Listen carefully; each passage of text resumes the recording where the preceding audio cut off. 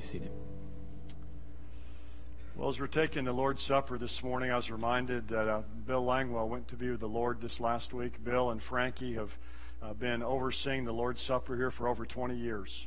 And this is the first Sunday that we've had the Lord's Supper that Bill's not here with us. He went to be with the Lord on April 26th, but Frankie's here this morning and taking care of that for us. So we're deeply grateful for them, and we just want our love to be expressed to them. And I want her to know that Bill will never be forgotten in my heart for all that he's done here for our church and for our Lord, and we're so grateful he's with the Lord today.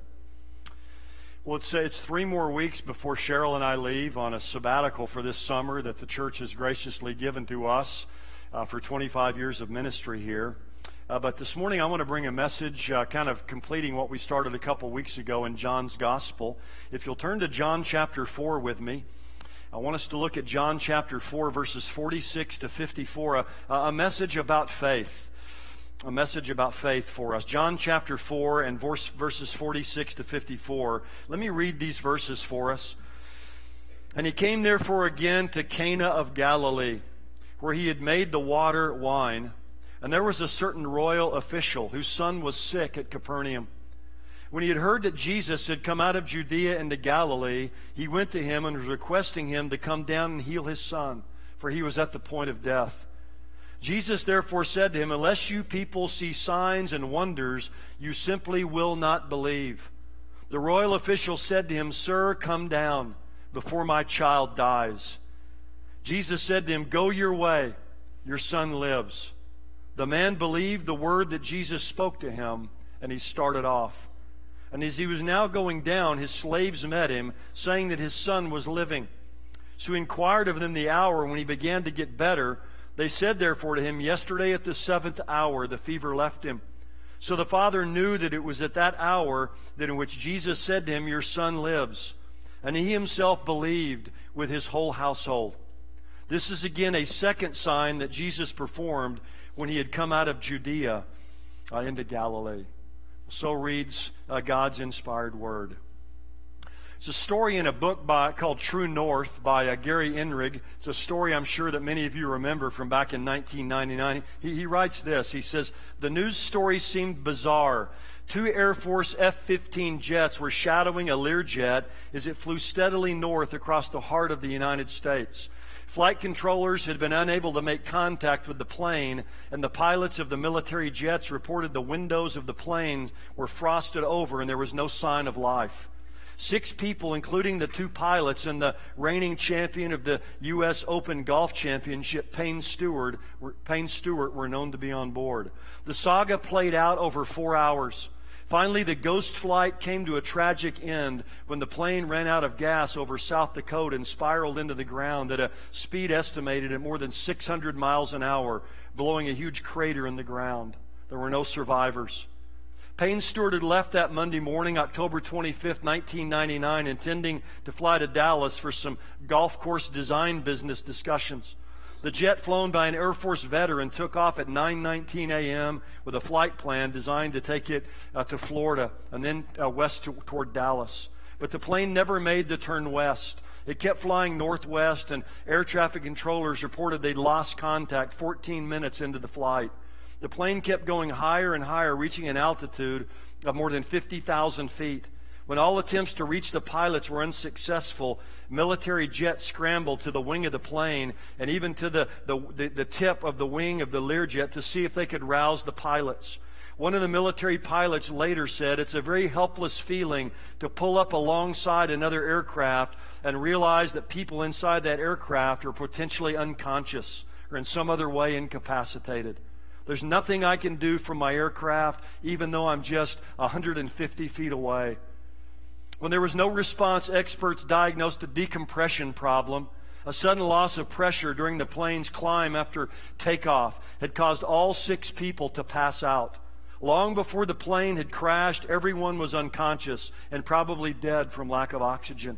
For 4 hours, an expensive, high-performance jet was assisted by the most advanced help from air traffic controllers and military pilots. The plane had state-of-the-art guidance systems and access to the finest navigational direction. Everything necessary to safely reach the intended destination was present, except oxygen. But as the results show, nothing else matters if oxygen is missing. And then he says this, there's a spiritual counterpoint to this. The life of faith is the only life that pleases God, and nothing else matters if faith is missing. No matter how many navigational devices may be present in our lives, if we lack faith, we lack the indispensable. And that's true, isn't it? Faith is the one thing that we cannot survive spiritually without it. It's spiritually indispensable to us. What oxygen is to the body, faith is to the soul. And the writer to the Hebrews says it succinctly, without faith, it is impossible to please God. So faith is the currency of heaven. If you want to do business in heaven, you have to have faith, because that is the only currency that's accepted there. Someone said it like this, faith is the means by which Christians do business beyond time and space and bring to pass otherwise unrealizable hopes. This morning, what I want us to do, each of us to do, is examine our own faith in the Lord by looking at this second sign of Jesus here in John's Gospel. I've titled this message this morning, Believing is Seeing.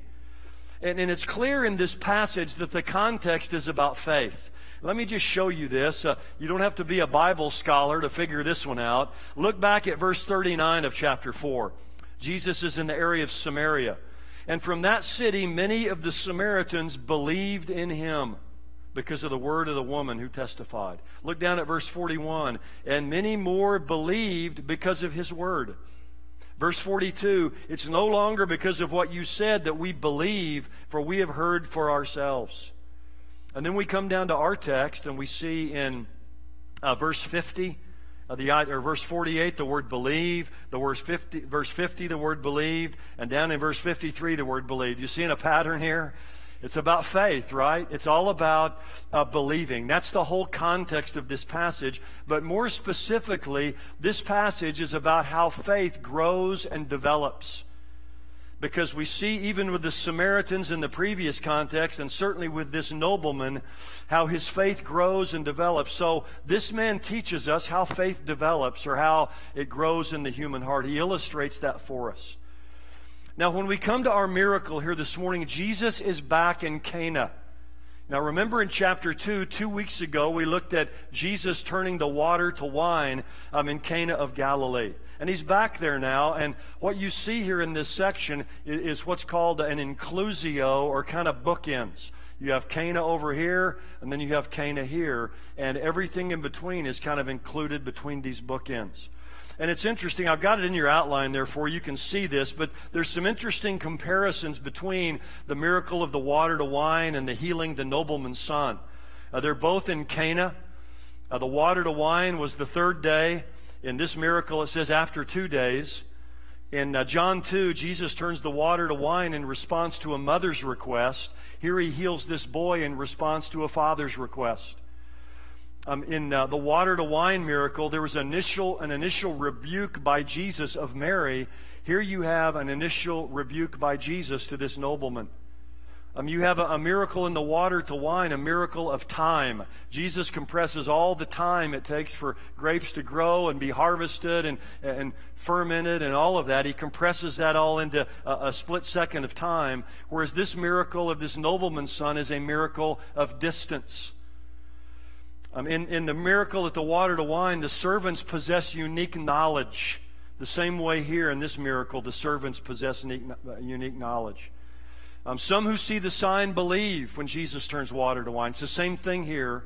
And when the water's turned to wine, it's at a wedding, a place of joy and festivity. This is involving a sickness, which is a time of sorrow and desperation. So it's this inclusio from Cana to Cana. It's Jesus' first sign, his second sign.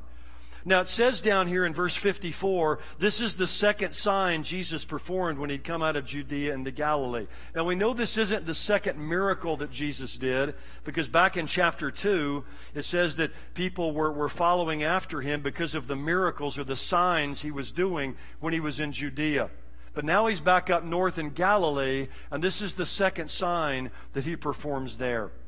And this is only the first two in John are numbered, the one at Cana and this one, the first sign, the second sign. Now, we said a couple weeks ago, a sign is a miracle with a message. It's a miracle with a meaning. The miracle's important. Certainly, it's real, it's literal, it actually happened. But it points beyond that to something even greater. And the message in this miracle for us is about the growth of faith. It's an illustration of how faith grows. And look, all of us here, I believe all of us here probably need this. I'm sure every one of us here feel many, many times as if our faith is way too weak. If you don't feel that way, then you can ignore what I'm talking about this morning, but I think this will probably hit home with most of us. I'm often humbled and ashamed by the weakness of my faith. And I'm sure many of you are as well. It's a story I heard about a pastor. He brought a friend was at his church, and he took him around and was showing him all the various rooms in the church and giving him a tour of that. And the man asked him, he said, well, what's the largest room in your church? And the pastor said, the largest room in our church is room for improvement. And I like that. That's true of a church, right? There's always room for improvement, but it's true in our lives as well. It's especially true of our faith. There's always room for improvement. As we face the troubles and the trials of life, all of us, if we're honest, we are very quick to distrust the Lord and to give in to fear and to doubt and to worry. John Calvin was honest when he said this, consider how much concealed distrust there is in us, or at least how small and limited our faith is. And I think we all feel that way this morning. We can relate to that. So I want to look at the growth of this man's faith, its stages, if you will, and learn how faith can blossom and how it can increase in your life and in my life so that we can please God. As you can see in your outline there this morning, we see 4 stages of faith here. This man's faith begins with what we might call crisis faith. Now notice it says, now he came therefore to Cana of Galilee, where he made the water wine. Again, it's relating it back to the first sign. And there was a certain royal official. Now that word there, royal official, literally means a king's man. He was a king's man. He worked for the ruler there, probably Herod Antipas. I think that King James calls him a nobleman. But we know that this man has power and authority. We're going to read down later in the passage, he has several slaves. So he certainly is a powerful, wealthy man. And you think about this, as a powerful, wealthy man, probably a fairly young man, because his child here, his son, is probably a young boy. He's used to people coming to him. He's used to people coming to him to solve their problems. But now this man who's wealthy and powerful, he has to come to Jesus. He's the one who's used to having the solutions for other people. But he's hit a crisis now in his life where he is at the end of his rope. He's watching his young son dying. If you look at verse 47, it says his son was at the point of death. In verse 49, "Sir, come down before my child dies." He's watching the life of his son, his young son, slowly ebb away. Watching his young boy just slowly kind of melt into the sheets, if you will. As I read this passage this week, we can kind of read over these things, but it ought to shake every one of us as we read this. Because every parent's deepest fear is that somehow by accident or illness or some other means, our children will be taken from us. Having to bury one of our children is a tragedy that every one of us silently pray that we will never have to endure. There's nothing more unnatural than that. And the desperation of this man turns this man into a beggar. In verse 47, when he heard that Jesus had come out of Judea into Galilee, he went to him and was requesting him.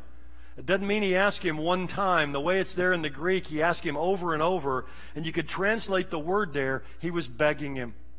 He found Jesus and he kept begging him over and over again, "Jesus, will you come down to Capernaum with me? And will you heal my son because he's at the point of death?"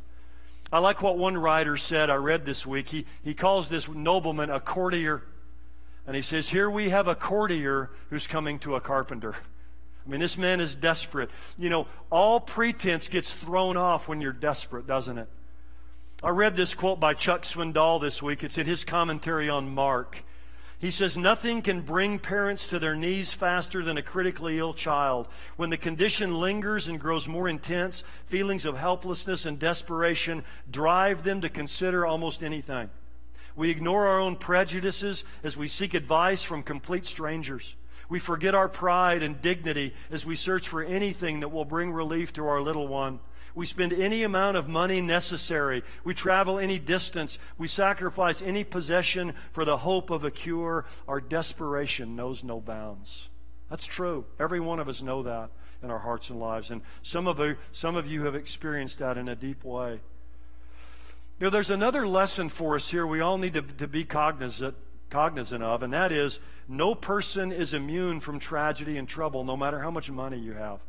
We often look at rich people and they say, well, those rich people, they don't have problems like everyone else. There's some problems that riches can temporarily shield you from, but no amount of money can ward off tragedy and trouble in life.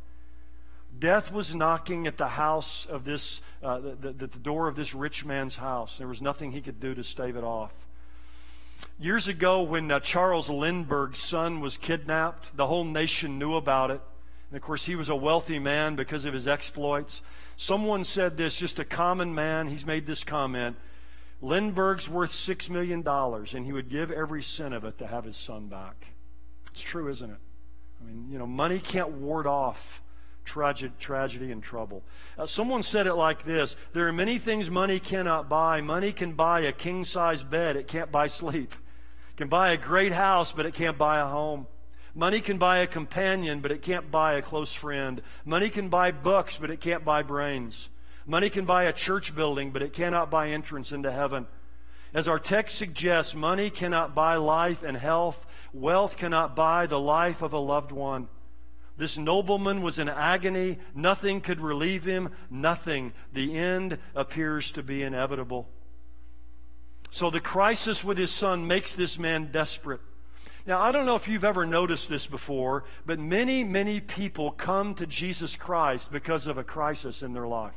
In fact, if we had the opportunity this morning to go around here and interview every person here, I would say that most of us here probably initially came to Jesus because of some crisis in our life. We call this crisis faith, or you could call it foxhole faith, or emergency room faith, or a lot of different synonyms for this. But faith almost always begins in a crisis. And for this nobleman, his faith is born of a crisis. And you may be facing a crisis in your life this morning, in your marriage, maybe in your family, maybe with one of your children. Maybe you've lost your job. Maybe there's something in your work or your business that's troubling you, or maybe just something in your emotions that you just can't get a handle on. That's causing you to face a crisis in your life. When all the props are kind of kicked out from underneath you in your life. Now, let me just say this as lovingly as I can this morning. That may be a good thing in your life if it brings you to Jesus. The Lord allows these crises to come in our lives to kind of kick the props out and to make us desperate because we come to Him. Because crisis faith is usually a very focused faith. It's desperate. It usually just has one request, one main desire. And I love it because with this man, Jesus comes and meets him at his point of crisis. But He wants this man's faith to grow, and He wants it to increase. And again, how many of us here this morning came to faith in the Lord initially due to a crisis in our lives that brought us to our knees? Thank God, really, think about this. Thank God for graciously allowing crises to come into our lives to draw us to Him and to bring us to Him, and not to leave us out there on our own. Now, Jesus' answer to this, man, think about this. This guy's begging Jesus over and over again, come down to Capernaum with me and heal my son. And look at Jesus' answer in verse 48. I mean, you talk about throwing cold water in the guy's face. Unless you see signs and wonders, you will not believe. Man, that sounds kind of like a harsh answer. Well, one thing that softens this a bit, the word you there is plural. When He says, unless you see signs and wonders, He's talking about the people up there in Galilee. The problem with the people in Galilee is they'd become sign seekers. They'd become what one writer I read called miracle mongers. They'd been down in Judea with Jesus during the feast time. They'd seen him do these miracles. They were following Jesus because of the miracles he did. And so Jesus is condemning the Galileans for just being sign seekers. And again, this seems harsh, but Jesus is graciously drawing this man to a deeper level of faith. He doesn't want him just to trust in Jesus because he's a miracle worker. He wants the man to trust in the Lord himself. And Jesus says in verse 48, the royal official says to him, verse 48, he said to them, unless you people see signs and wonders, you won't believe. So it's like we often say, seeing is believing. But that's backwards, really, in God's economy. We say seeing is believing. Jesus says here, believing is seeing. It's when we believe and we trust in him that we see. So that's the crisis faith this man has that often draws people and brings them to the Lord. Now, the next stage of this man's faith is what we might call confident faith. I love this. You know, the guy doesn't get ticked off at Jesus because he says, you people are just seeking for signs. No, he accepts the invitation of Jesus that Jesus is drawing him out. And the royal official said to him, sir, come down before my child dies. This man accepts the rebuke of Jesus, but he will not be deterred. I mean, this man is persistent in his faith, weak as it is, because Jesus is his only hope. And I love in verse 49, he doesn't refer to his son anymore. He says, sir, come down. And he calls him now, my child. It's a term of intimacy. Sir, come down before my child dies. In other words, he's telling Jesus, look, time is of the essence. He's dying. Won't you help me? Won't you heal my child? And Jesus looks this man in the eye. I would love to have been there to see what was going on between Jesus and this man. He says, sir, come down before my child dies. Jesus said to him, go your way, your son lives. Jesus doesn't go with him the 18 miles back to Capernaum. Jesus just tells him, go your way, your son lives. And here's the staggering thing to me in verse 50. The man believed the word that Jesus spoke to him. And you think now, how in the world could he believe? I mean, it's 18 miles away, 1,700 feet below where Jesus is standing. And Jesus has spoken the word. And this man believes. Now, he's looking in the eyes of Jesus. There's something that's happening between them there. This man trusts in what Jesus says. And it says there, and he started off. Now, we're going to find out when it says he started off, it doesn't mean he started off back for home. You could translate that better. He just left. He departed from Jesus' presence. We're going to find out here he didn't actually leave till the next day. But there's a very important lesson for us here about faith. This is as simple as it gets, but some of us may have forgotten this or may not have ever really grasped this fully. And that is, faith always involves the unseen. Faith always involves the unseen. If you can see it, it's not faith. I mean, 2 Corinthians 5:7 says, we walk by faith, not by sight. So if it's by sight, then it's not by faith. Faith always involves the unseen. Hebrews 11, verse 1 and 2 says, faith is the assurance of things hoped for, the conviction of things not seen. So faith always involves the unseen. This man, he can't see his son. He's 18 miles away. He's 700 feet down below where he's standing. But this man believes in the unseen because of the word of Jesus. Now, verse 51, his confident faith, I think, takes another step and becomes what I like to call confirmed faith. Now, every one of us here, I think without exception, we would have hopped on the red-eye special to get back home as quickly as possible, right? Every one of us would. But not this nobleman.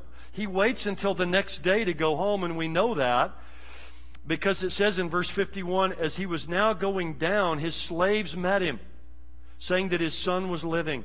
And he inquired of them the hour, and he began to get better. And they said to him, yesterday, at the 7th hour, the fever left him. Now, what a difference it must have been between the breathless, pounding trip to Cana and the leisurely ride back to Capernaum. Now, if he would have left that afternoon, he could have gotten home by the evening, but he stayed there till the next day. And what made the difference in this man was faith. Now, again, picture the scene. He's coming down the road there to Capernaum to his home. The crowds must have formed as they saw him coming down the road. He must have looked ahead and at his home and seen cheering and dancing and shouting and this boy there in the midst. And this father must have begun to weep with joy. And he begins to ask him, how did it happen? Tell me everything. Like, give me all the details of what has taken place. And they tell him, yesterday at the 7th hour, that'll be 1 p.m, the fever left him. Now notice they don't say, at 1 p.m, he started slowly getting better. And, then after a little while, the fever went away. No, it says at 1 p.m, this fever that he had that was draining his life away, it left him. In other words, he got better all at once. And then it says, so the father knew that it was at the hour in which Jesus said to him, your son lives, and he himself believed. You say, now wait a minute, back up in verse 50 it said he believed. He believed then in the word of Jesus, but I think now he's believed in the person of Jesus himself. It's saving faith and trust in the Lord Jesus. The final stage of this man's faith is what I like to call contagious faith. The very last words of verse 53, and his whole household. The whole household, all of them, the servants, everyone, comes to faith in Jesus. Now think about this. This man came seeking physical healing for his son, but he got a lot more than he sought. Spiritual healing for himself and his entire household. In other words, they believe in Jesus. It becomes personal for them. A.W. Pink, the old commentator, says it like this: a boy was brought to the point of death that a whole house might have eternal life. I like that. A boy was brought to the point of death that a whole house might have eternal life. God often allows the crises of life to do something greater than a physical healing, but to bring about the spiritual healing that we need through faith in His Son. That's how God often works. He often brings about the greater miracle of salvation, where people get a lot more than they asked for. And his faith here spread to his entire household. Mother's Day is next week, and I just want to ask you this question. Each one of you here that have children, maybe you have grandchildren, this is one of the great questions of life. Do your children know the Lord? I've been staggered sometimes as I've met families that have children that are 10, 12, 15 years of age, and I'll ask them about the spiritual condition of their children. Do your children know the Lord? And they're kind of like, well, I don't know. I think, well, that ought to be the greatest concern in all of your life. That ought to eclipse your desire for anything else in life, is the salvation of the soul of your child. And we can't save our children. Only God can do that. But we want to have a contagious faith, a faith where they see us believing in Jesus and what He's done for us, that God can use as one of the means to bring them to faith in Himself. So it's a great question to ask ourselves, do we have a contagious faith in our family? Do we desire to see and yearn to see and pray to see and work to see the salvation of the souls of our children? This man's faith that starts in this crisis becomes a confident faith. It's confirmed. He believes in Jesus, and it becomes contagious as his whole household and his family believes.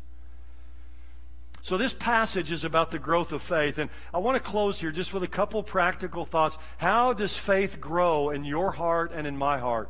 One of the ways is by hearing the Word of God. Romans 10:17, faith comes by hearing, hearing by the Word of God, or literally the Word of Christ. So it's just as we hear the Word of God and we read the Word of God that God creates faith in our hearts. I mean, we see it right here. This man believes. In verse 50, the man believed the word that Jesus spoke to him. It's through God's Word and hearing God's Word that the Lord creates faith in our hearts. So spend time often in the Bible if you want your faith to be strengthened. You're not going to have a strengthened, growing faith without a regular exposure and a regular diet of God's Word. Here's a second thing, and this is important. Exercise the faith that you have. Whatever faith you have, use it. Faith grows by exercise. Alexander Maclaren, the great Maclaren of Manchester, the great preacher, said this: the way to increase faith is to exercise faith. And the true parent of perfect faith is the experience of the blessings that come from the crudest, rudest, narrowest, blindest, feeblest faith that a man can exercise. Trust Him as you can.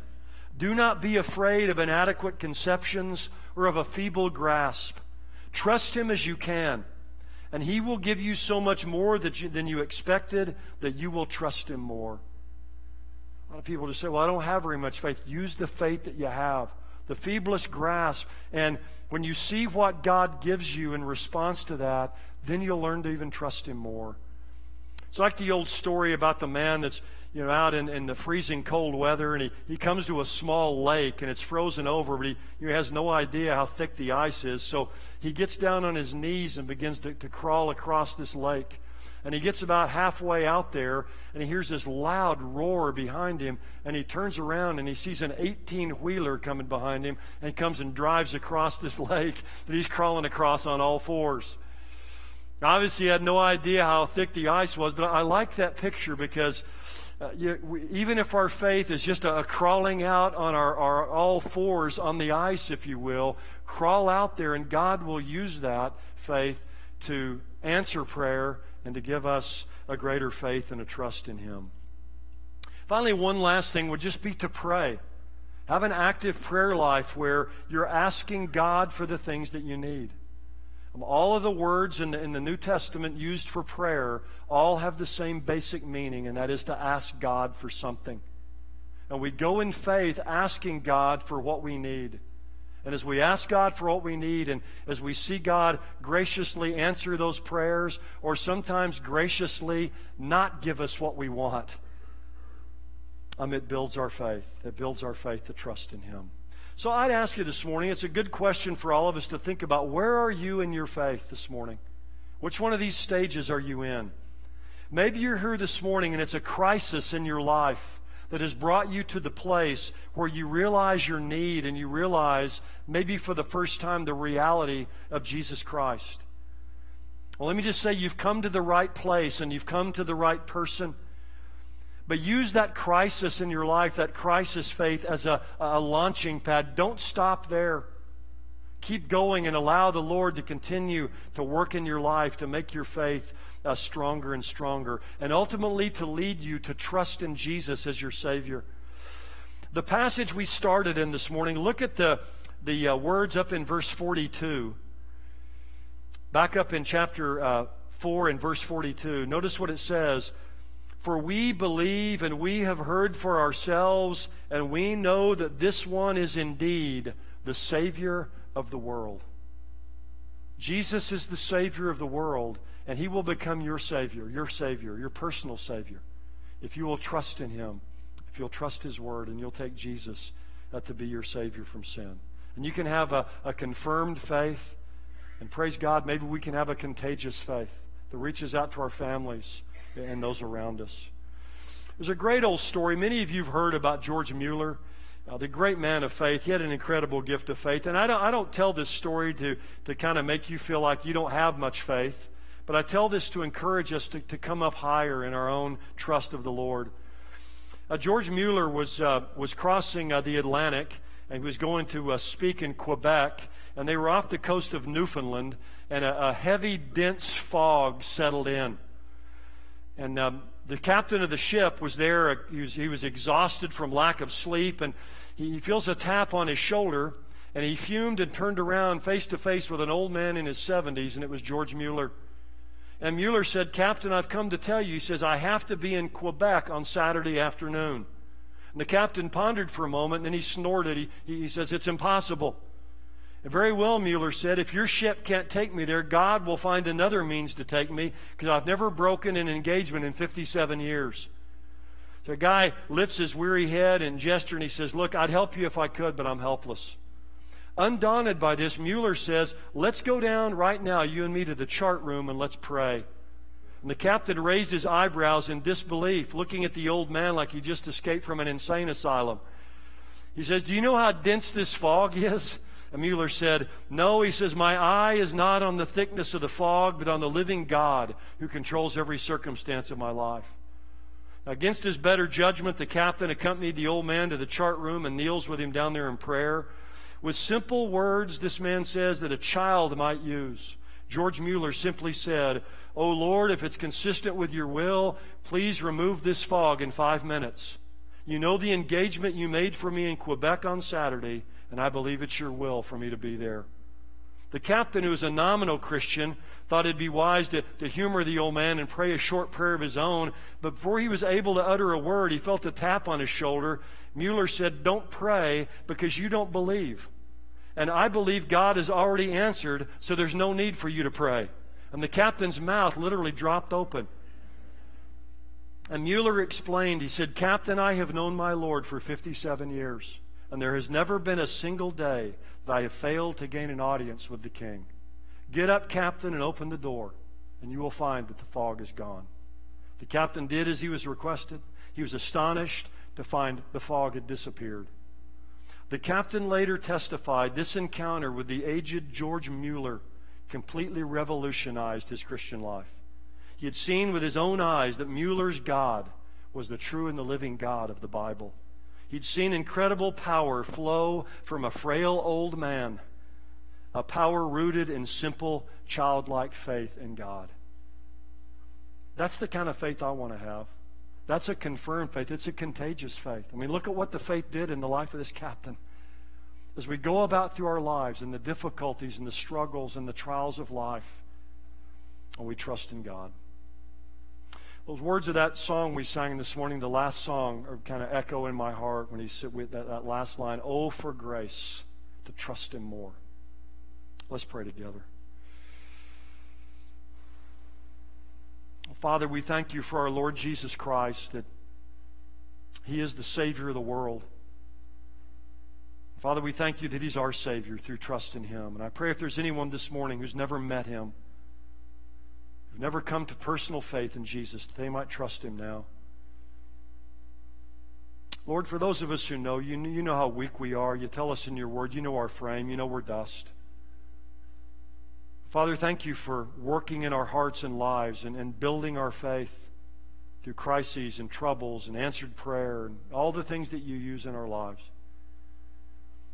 Father, I pray for myself and for my brothers and sisters in Christ here this morning that you will use and orchestrate the circumstances of all of our lives to build our faith and our trust in you so that we can please you, our great God.